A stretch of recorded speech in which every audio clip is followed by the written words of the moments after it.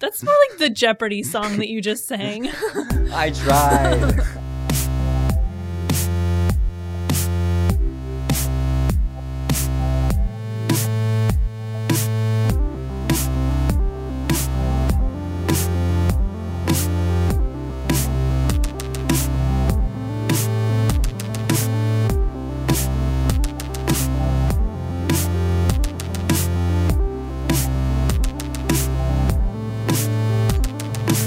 Hello, I'm Danielle Yed, and you're listening to Critical Faith.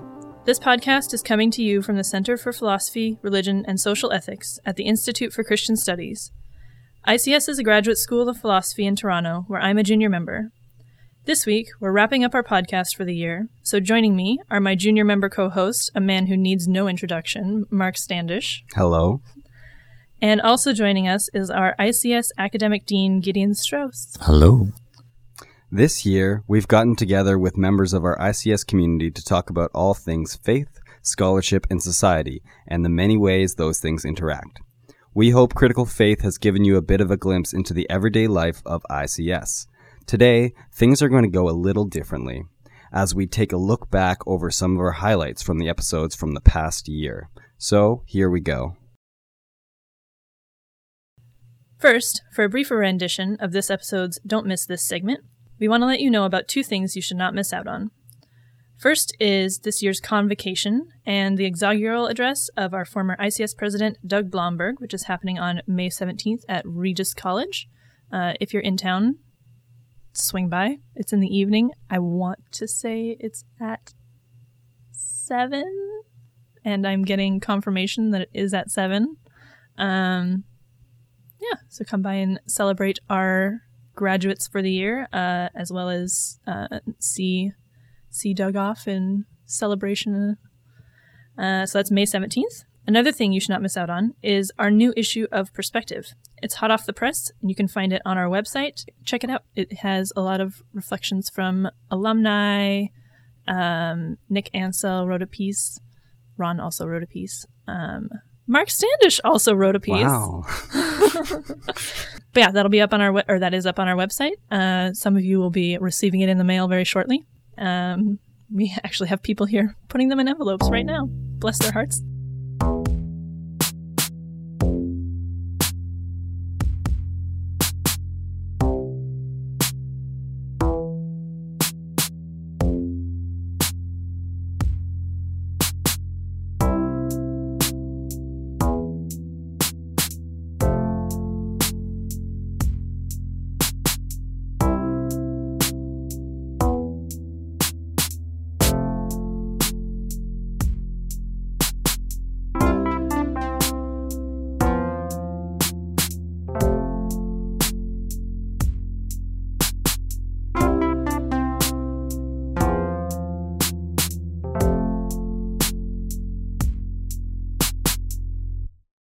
So for this week's episode, we are changing things up. We have had a great time hosting this year. I can attest to that. Can attest. Also getting the hang of hosting this year, which I can attest to that. It's been a lot of fun getting to talk to various parts and members of our community, hearing some unexpected things and hearing some expected things in a new way. Definitely. It's always a joy to just sit down and have a chat with the people who are around here. And we hope that you have enjoyed it as well. So we just wanted to take a moment at the end of the year to kind of have a look back and share some of the highlights highlights for us from recording this year, as well as drag Gideon back into the recording studio as this was his brainchild this year. We're just going to go around and share a few of our highlights. So, Mark, what was a highlight or a selection of highlights for you from this year? So, I'm new to ICS as a full-time student this year, and one of the things that's really struck me is the lineage of ICS, in that people studied under other people that were in the Reformational tradition, and sometimes study it under people that are still around ICS and are sort of carrying on the reformational tradition in a new way.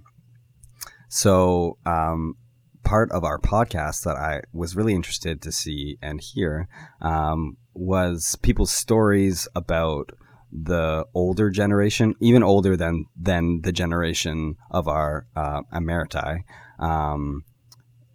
in that a lot of people talked about the effect of H. Evan Runner on their philosophical imagination, their imagination as scholars, and so it really sparked an interest in me about the importance of H. Evan Runner and learning more about him in general.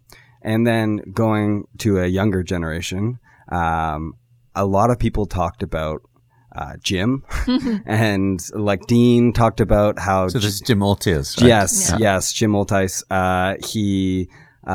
Dean talked about how the first time he met Jim, and which was coincided with the first time that he met Jack Caputo, or the only time. I don't know if he's met him. It's the only time. Yeah, probably the only time.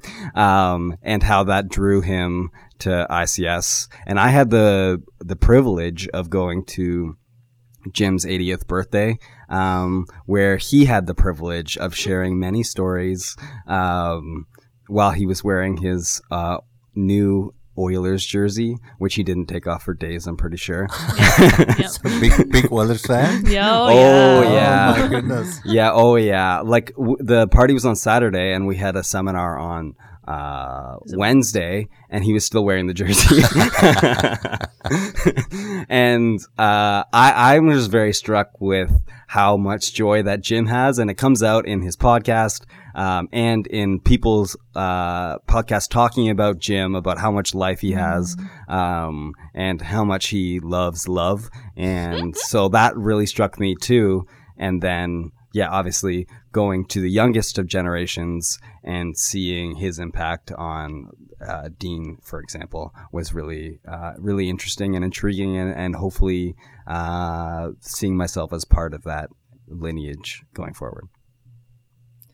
Speaking of Dean and that like lineage, what I was thinking back to that episode, what I really loved about what Dean brought out was that lineage was so much like an openness and like this kind of like whole life authentic way of being and teaching. That was what he got captured by to begin with, and it seems like that was also what captured Jim in his own relationship to like his mentors and things like that. And that seems to have come up quite often, but that was how Dean characterized that lineage for himself here. I thought that was really that struck me a lot, and I liked that. I thought that was very true. Yeah. Huh. So I was wondering, as you were talking about, your experience of the lineage, through the podcast and otherwise, to go a little bit beyond the podcast limitation, you also did the interdisciplinary seminar this term, also with Jim and with Henk Hart, and then with Nick Ansels and with Bob Sweetman and with other students. Could you think of something that stood out for you about either the lineage or some of the emeritus professors who participated that you felt gave you more of a sense of who they are or what they care about? Oh, definitely. I think the biggest thing was at the IDS, which is where we have a bunch of faculty and a bunch of students. Three in this case, students. And they all do the same readings, and then all interact on a relatively level playing field. What was fascinating to me was sort of getting behind the scenes in terms of what are the conversations that are going on with the faculty and with a philosophy faculty in general, and being privy to those conversations and seeing what it's like to be part of a faculty, and being in a sense, what it's like to have been part of a faculty for a long time. And so seeing like the stories that Jim would tell about Hank, or lots of stories. They both had plenty of stories for us to hear. And given, like, we talked about Mekis, who was a slightly more obscure Reformational thinker out of the Free University. This is in Amsterdam. In Amsterdam, yeah. And how he was part of, he would come to Hank's reading group, and they would talk about his work, and none of his work is translated into English, which is, well, actually, it may be translated into English, but the translation might be bad. And there was debate around that. But it was really fascinating to see how these people were really in touch with and formed by this tradition, which for me is more, there's much more of like an abstract connection to, whereas this is very concrete. And it was really, really fascinating to see them go back and forth about these stories that were formational in their own learning and coming of age as scholars. Oh man, this makes me think so much of an article that Calvin Seerveld, who's also an emeritus, wrote for the journal Philosophia Reformata with the title Footprints in the Snow. It's one of my favorite pieces of academic writing of all time, and it's a study of tradition and what Calvin Seerveld calls traditioning, and how you go, one generation, another generation, and how you have sort of shaped that legacy. That sounds awesome. And that is Definitely. a great article. Oh, good. We agree. Yes. Yeah. Cal stuff on tradition. Well, everyone here, their thoughts on like traditioning, because tradition is a big topic Yeah. here. Yeah. One of the big topics. Yeah. And kind of how you can make sense of being a part of a tradition in today's world. Yeah. Any tradition. Yeah. And then like our specific, or the specific tradition here. Yeah. Those are always interesting conversations to see them Yeah. take it up as a very live thing. It's always very interesting discussions. Yeah. What about you, Gideon? What were some of your highlights from the year's podcasting? Oh man, I loved this year's podcasting. I really did. So I think where I would probably start. So my overall favorite thing is just the sheer fact of the existence of the podcast. Oh, we know. I think you were just meaning existence in general. The existence ... of the podcast. Very philosophical of you to have joy from existence. I love the fact that it has achieved a certain format, a certain tone, there's a certain ambiance to the episodes. I love the weekly rhythm of it. It's one of my favorite things when it drops. That's I listen to podcasts mostly when I'm walking between places, and so upload it when I've got Wi-Fi and then listen to it as I walk, sort of in stretches. And I've got to say, I think what does that for me is, well, it's the two of you, right? So hurrah for Danielle Yett and Mark Standish, who were the hosts since I think November, right? When we started the weeklies? Yeah, I think so. Yeah?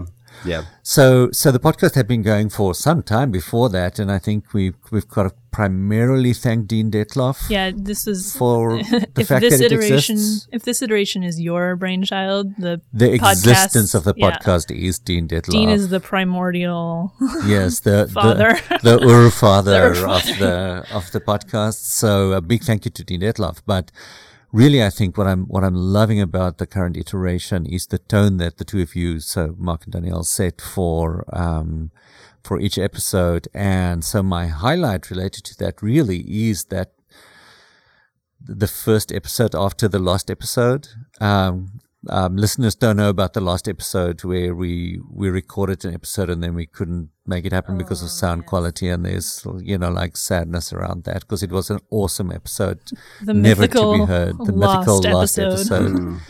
But the first episode, I think, that the two of you did as hosts were an interview with Ron Capers, who's the president. Mm-hmm. And for me, just the fact that, like, here is the new iteration and it's awesome. So that was like a major highlight for me. Second highlight for me was the way in which I think this iteration, the weekly iteration of the podcast, really did introduce students and faculty in a way that people could get a sense. You know, we had this sort of format where people told the story of their own academic maturing from undergraduates through to PhD to being professors, or through to a PhD if that's where they're at the moment. And I think in terms of getting a sense of the school, there was like a little mini-series at a certain point that Grace Carhart had recorded and edited around four themes. So Wonder, Heartbreak, Hope, and Worldview, which were kind of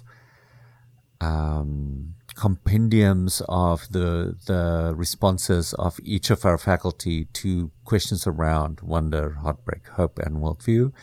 And I loved those as an introduction to the school. Yeah. I loved all of the episodes, but I particularly loved the worldview episode, you know, for an exploration of, you know, people talk about a Christian worldview, and this school comes out of a tradition of a Christian worldview, sort of like Abraham Kuyper and all of that. Yeah. But the way in which our faculty interacted with that notion in that particular episode, so that's like a real highlight for me. You want to say something, Danielle? I do. You can continue. You'll get around to I'll it? get to it.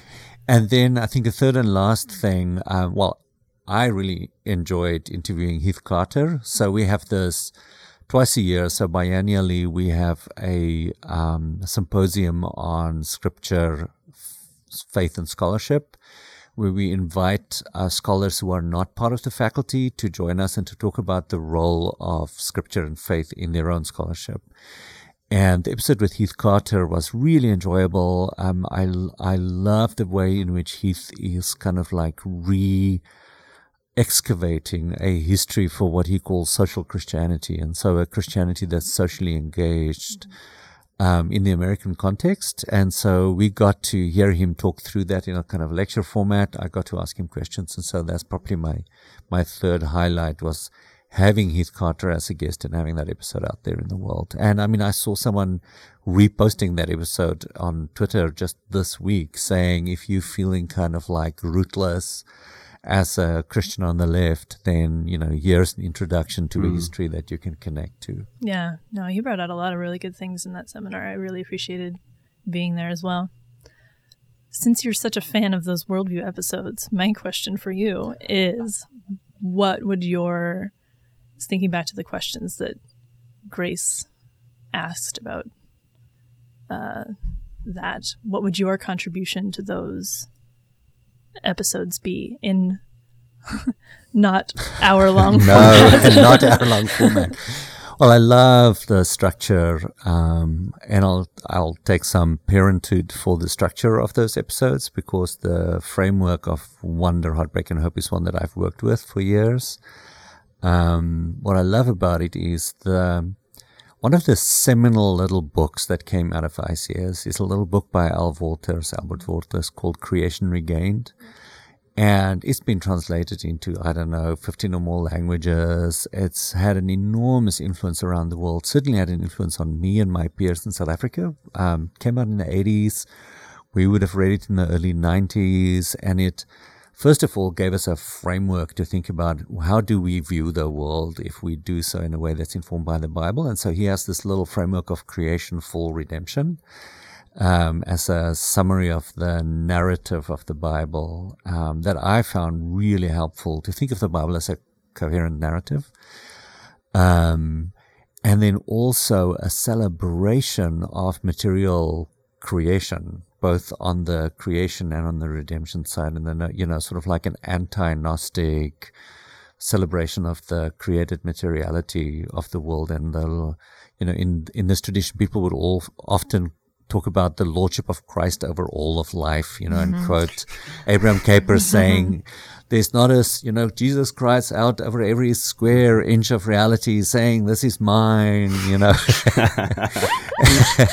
This is mine. Yeah, this is mine. And so, So while I benefited, talking legacy, so much, coming as kind of like an adoptive Caperian into this tradition from other places, what struck me was the way in which you can also think about the Psalms as subjective responses to what God is doing, right? So if that story is God creates, God judges, God redeems. So if you think about the overarching narrative of Scripture as a story of what God is busy doing in the world, and that you can think of that in terms of creating, judging, and redeeming.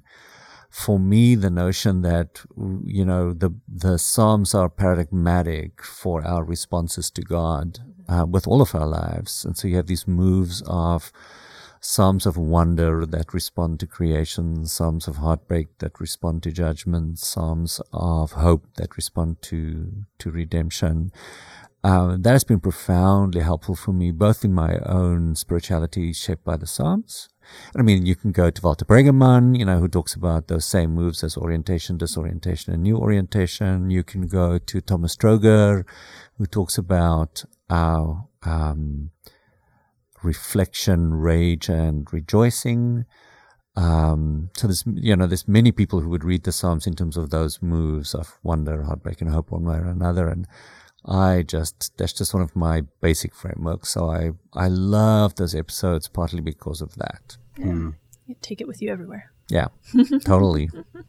I mean, I'm a, slacker Benedictine in my spirituality. So I read through the Psalms, I don't know, like 100 times slower than your average Benedictine monk, but I do. And feeling those moves. Yeah. I didn't know slacker Benedictine was a thing one could be. Oh, that's totally my spirituality. Interesting. Yeah. What I found interesting was how interdisciplinary those episodes were. Like, you started off with these stories of childhood or whatever, and then there was always a poem or something integrated. It wasn't just us riffing off of some philosopher, although that did happen. Yeah, but it was really great how much interdisciplinary stuff was integrated. Yeah. I think I got to say, listening to those episodes, I thought, man, this must have been an enormous mountain of work editing, because I mean, like, Grace found snippets and like wove them together into a kind of a tapestry. But the result was just beautiful. So hurrah, Grace Carhart. Hurrah indeed. Go Grace. That kind of ties into, I guess, what my highlight was for the year as well, which isn't tied necessarily to particular episodes, but kind of came through in a number of episodes. It was tied, like you mentioned, narrative, and like kind of uncovering this narrative that all these people are tied into in some way. What I found exciting about talking to all these people throughout the year was just seeing where their passions came through and kind of how they discovered their passions, even. Not that, for some, it was more apparent from the get-go that, like, this is what they loved and they wanted to do this and they wanted to, like, they've always been a medieval person at heart. But then for others, like the episode we did with Rebecca, she was always kind of in that world of art, but then finding her way through to where she is now was very much a journey. And just kind of how it happens along the way, like that it's not... I find this very reassuring considering the difficulty that I have deciphering this from my own life, but that those moments just kind of happen to you often, and they come, from unexpected places through the people that you're with and through things that you just find interesting and like kind of follow your nose to. So that was a lot of fun to hear how that came out. And I particularly enjoyed kind of mining that in people's undergraduate experiences. Oh. So hearing how it was just like a moment with a specific professor that like made them realize these things, or how it was just taking this class that they kind of had to take, that they kind of discovered this whole like world of questions that they wouldn't have had a way into as easily, if at all, without. I thought that was really exciting to see. I have also, unrelated, I've also just enjoyed getting over my like unsurety, let's call it, about podcasting in general. You had an unsurety in general. Oh yeah, and I've told a few people this, I guess. You've yet to tell me. Oh, really? Your faithful co-host. I think I have. I find the idea of podcasting as well as the practice of it to be, as a concept, the most completely antithetical thing to my character. Really? Ever. So it's been kind of nice to force myself to do it. Thank you, Gideon. Oh, wow. I didn't know it was so sort of characterologically antithetical, but that's a word. I'm glad that is a word. Pushing myself, Yeah. challenging, growing myself. Pushing your boundaries. Yeah, look at me. Wow. So much self-development going on. Oh my here. gosh. I didn't even know. Didn't know. Just a seed growing in the dirt. So Danielle, could you tell us one person's story that you found interesting in terms of that was a development in them becoming a scholar, or like significant in their lives from their undergraduate experience that stood out to you? Well, it was interesting. I guess I'm going to go back to the first episode that we had with Ron as well. It was interesting for me to kind of discover the similarities in our background, I guess, in terms of growing up kind of in the religious tradition that kind of ties itself to ICS, the Reformed churches and stuff. And then finding yourself heading off to undergrad and discovering all these new things and then not knowing what to do with yourself. But then finding that life-giving, even though it's not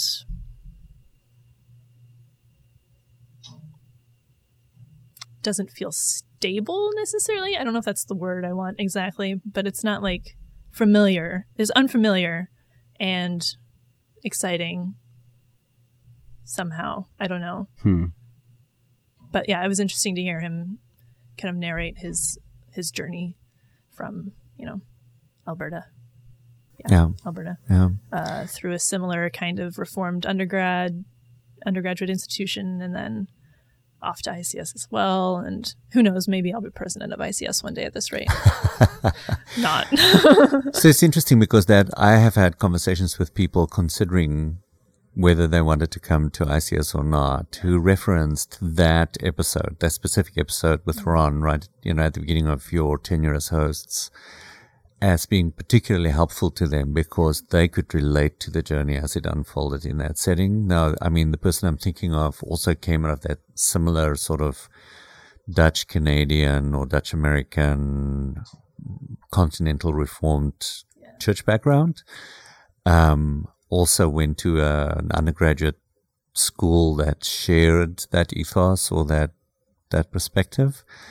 And so they found it really interesting, not just the undergraduate part, but sort of the story of Ron coming to Toronto. Yeah. And so, I think that was actually a really helpful episode for more than one person thinking about the journey. Yeah. No, it's true. And it's mostly to do with the fact that Ron is very good at being honest and like aware, for the most part, of kind of what went on for him in those moments, which makes it easy to identify with if you can, because he names things really well, I think, in terms of coming to a very different city on your own, or away from kind of whatever the world that you've been familiar with up to that point, and then facing all those transitions with, I hate to use the word authentic because it seems overused, but like, it's inauthentic. no. Oh, yeah. Okay. I get what you mean. Yeah. But yeah, like it's a vulnerability of a kind to like be able to name those things for yourself, even if you're not like some things. I mean, I'm at a different position in my life, obviously, than Ron is, but like, even if things don't feel resolved, that you can kind of take comfort in the fact that, you know, this isn't the first time someone's gone through something like this in the world, right? Yeah. So, yeah, I think he's very good at bringing that out, reassuring the children along the way, which I would consider myself one, I guess. Yeah. Yeah. Well, we're children of Gideon, so. Just brain children. Okay, well, in that case. Just brain children.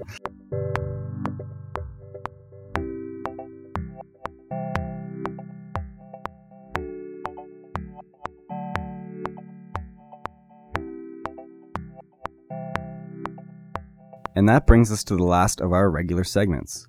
What's your pleasure? This is where we get to kick off our shoes and talk about the other things that we do for fun. The movies and television shows we're watching, the sports and games we play, the food and drink we make and enjoy, the music we listen to, and so on. So, Gideon, what's your pleasure? So let's see. This week I have 3 pleasures. I have recently discovered a new podcast. Love podcasts, by the way. This one is just 2 episodes in. It's called The Redemptive Edge.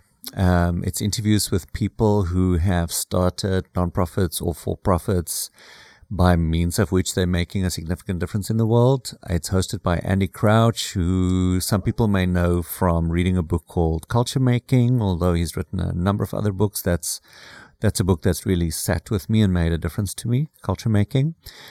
He's doing it in partnership with Praxis, so Praxis, which you can Google, or Praxis Labs is their website, which is an accelerator for enterprises. So they invest time and money and networks and training in sets of folk who are not starting up, but who want to scale non-profits or for-profits that make some significant difference in the world. So The Redemptive Edge, find it in your local podcasting platform and provider, and listen to the first 2 episodes.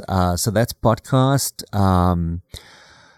A song I've been listening to again and again and again is a song called New Brighton. It's named after a neighborhood in Port Elizabeth, which is a city in South Africa, my birth country. And the singer's name is Nakhane. So it's Nakhane, Nakhane, Nakhane.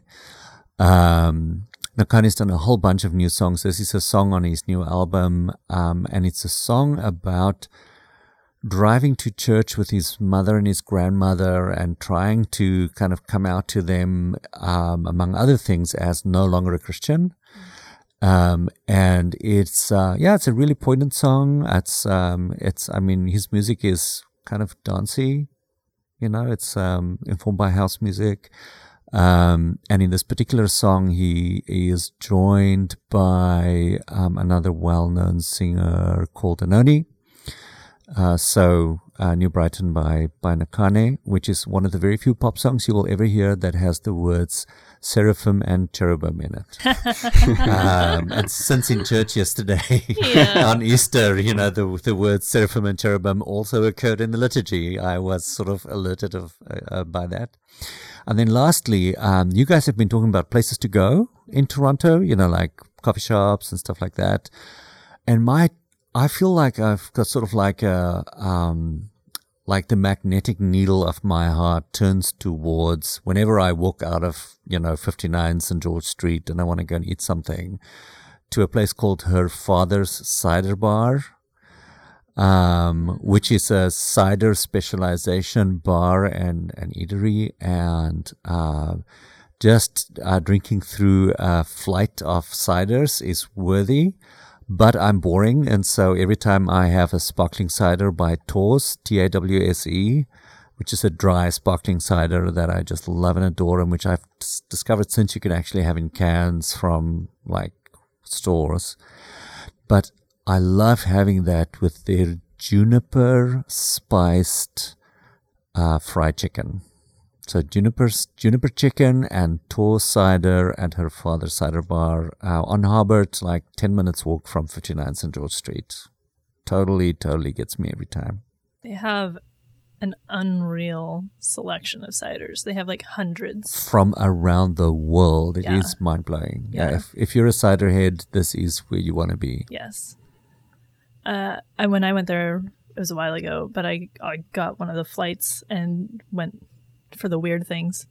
I got one that was very spicy. I cannot remember the name of it. It was very spicy though, but not in a like typical kind of cider spice, like cinnamon, not clove, cinnamony. whatever. Yeah. It was like chili powder, and Oh, wow. it had some zing to it. Wow. That was fun. Yeah. But yeah, it's a good fit. I had no idea what, the range and possibilities of cider I know. would be, and it's been a revelation for me since discovering her father's cider bar. Yeah. Yum. More cider bars. So my pleasure this week is what I'm dubbing the song of the summer, which That's is high praise. yes. I also dub it this. It's called This Life by Vampire Weekend. And it's very like you feel like you're in California, but in fact, if you listen to the lyrics, it's very sad. It's really about this person's trying to avoid pain and then realizing that he can't avoid pain.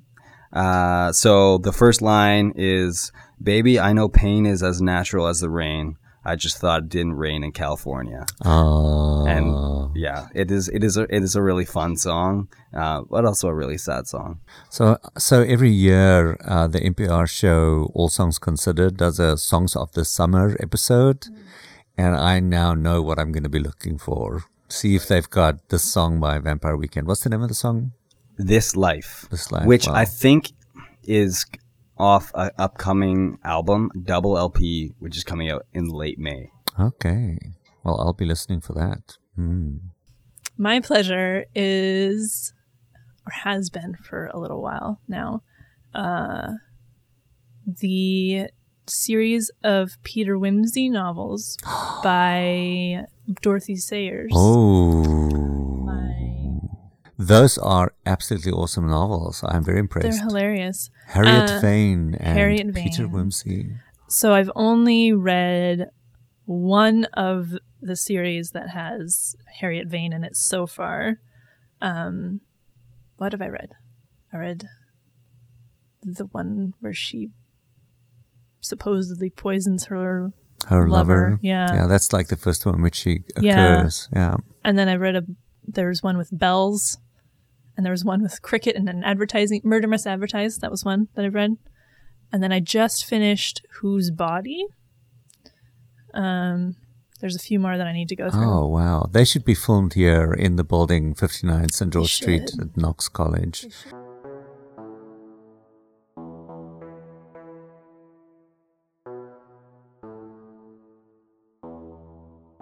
And that brings us to the end of our show this week, and the end of our shows this semester and year. Oh, sad. If you would like to know more about the Center for Philosophy, Religion, and Social Ethics and the Institute for Christian Studies, you can visit us at icscanada.edu. If anything from this week's show piqued your interest, you can listen to our past episodes. And you can also email us at criticalfaith@icscanada.edu. You can also find all of us on Twitter. You can find my co-host as @MarkStandish. You can find Gideon as @GideonStrauss. And you can find me as @Beware the Yeti. You can also follow ICS as @INSCHR. And from the heart of ICS, thank you all for listening. This has been Critical Faith. If you like what you heard, subscribe to us on iTunes and consider giving us a review. It helps people find us and keeps us on their radar. Most importantly, tell your friends, and as the great philosophers NSYNC once said, bye, bye, bye.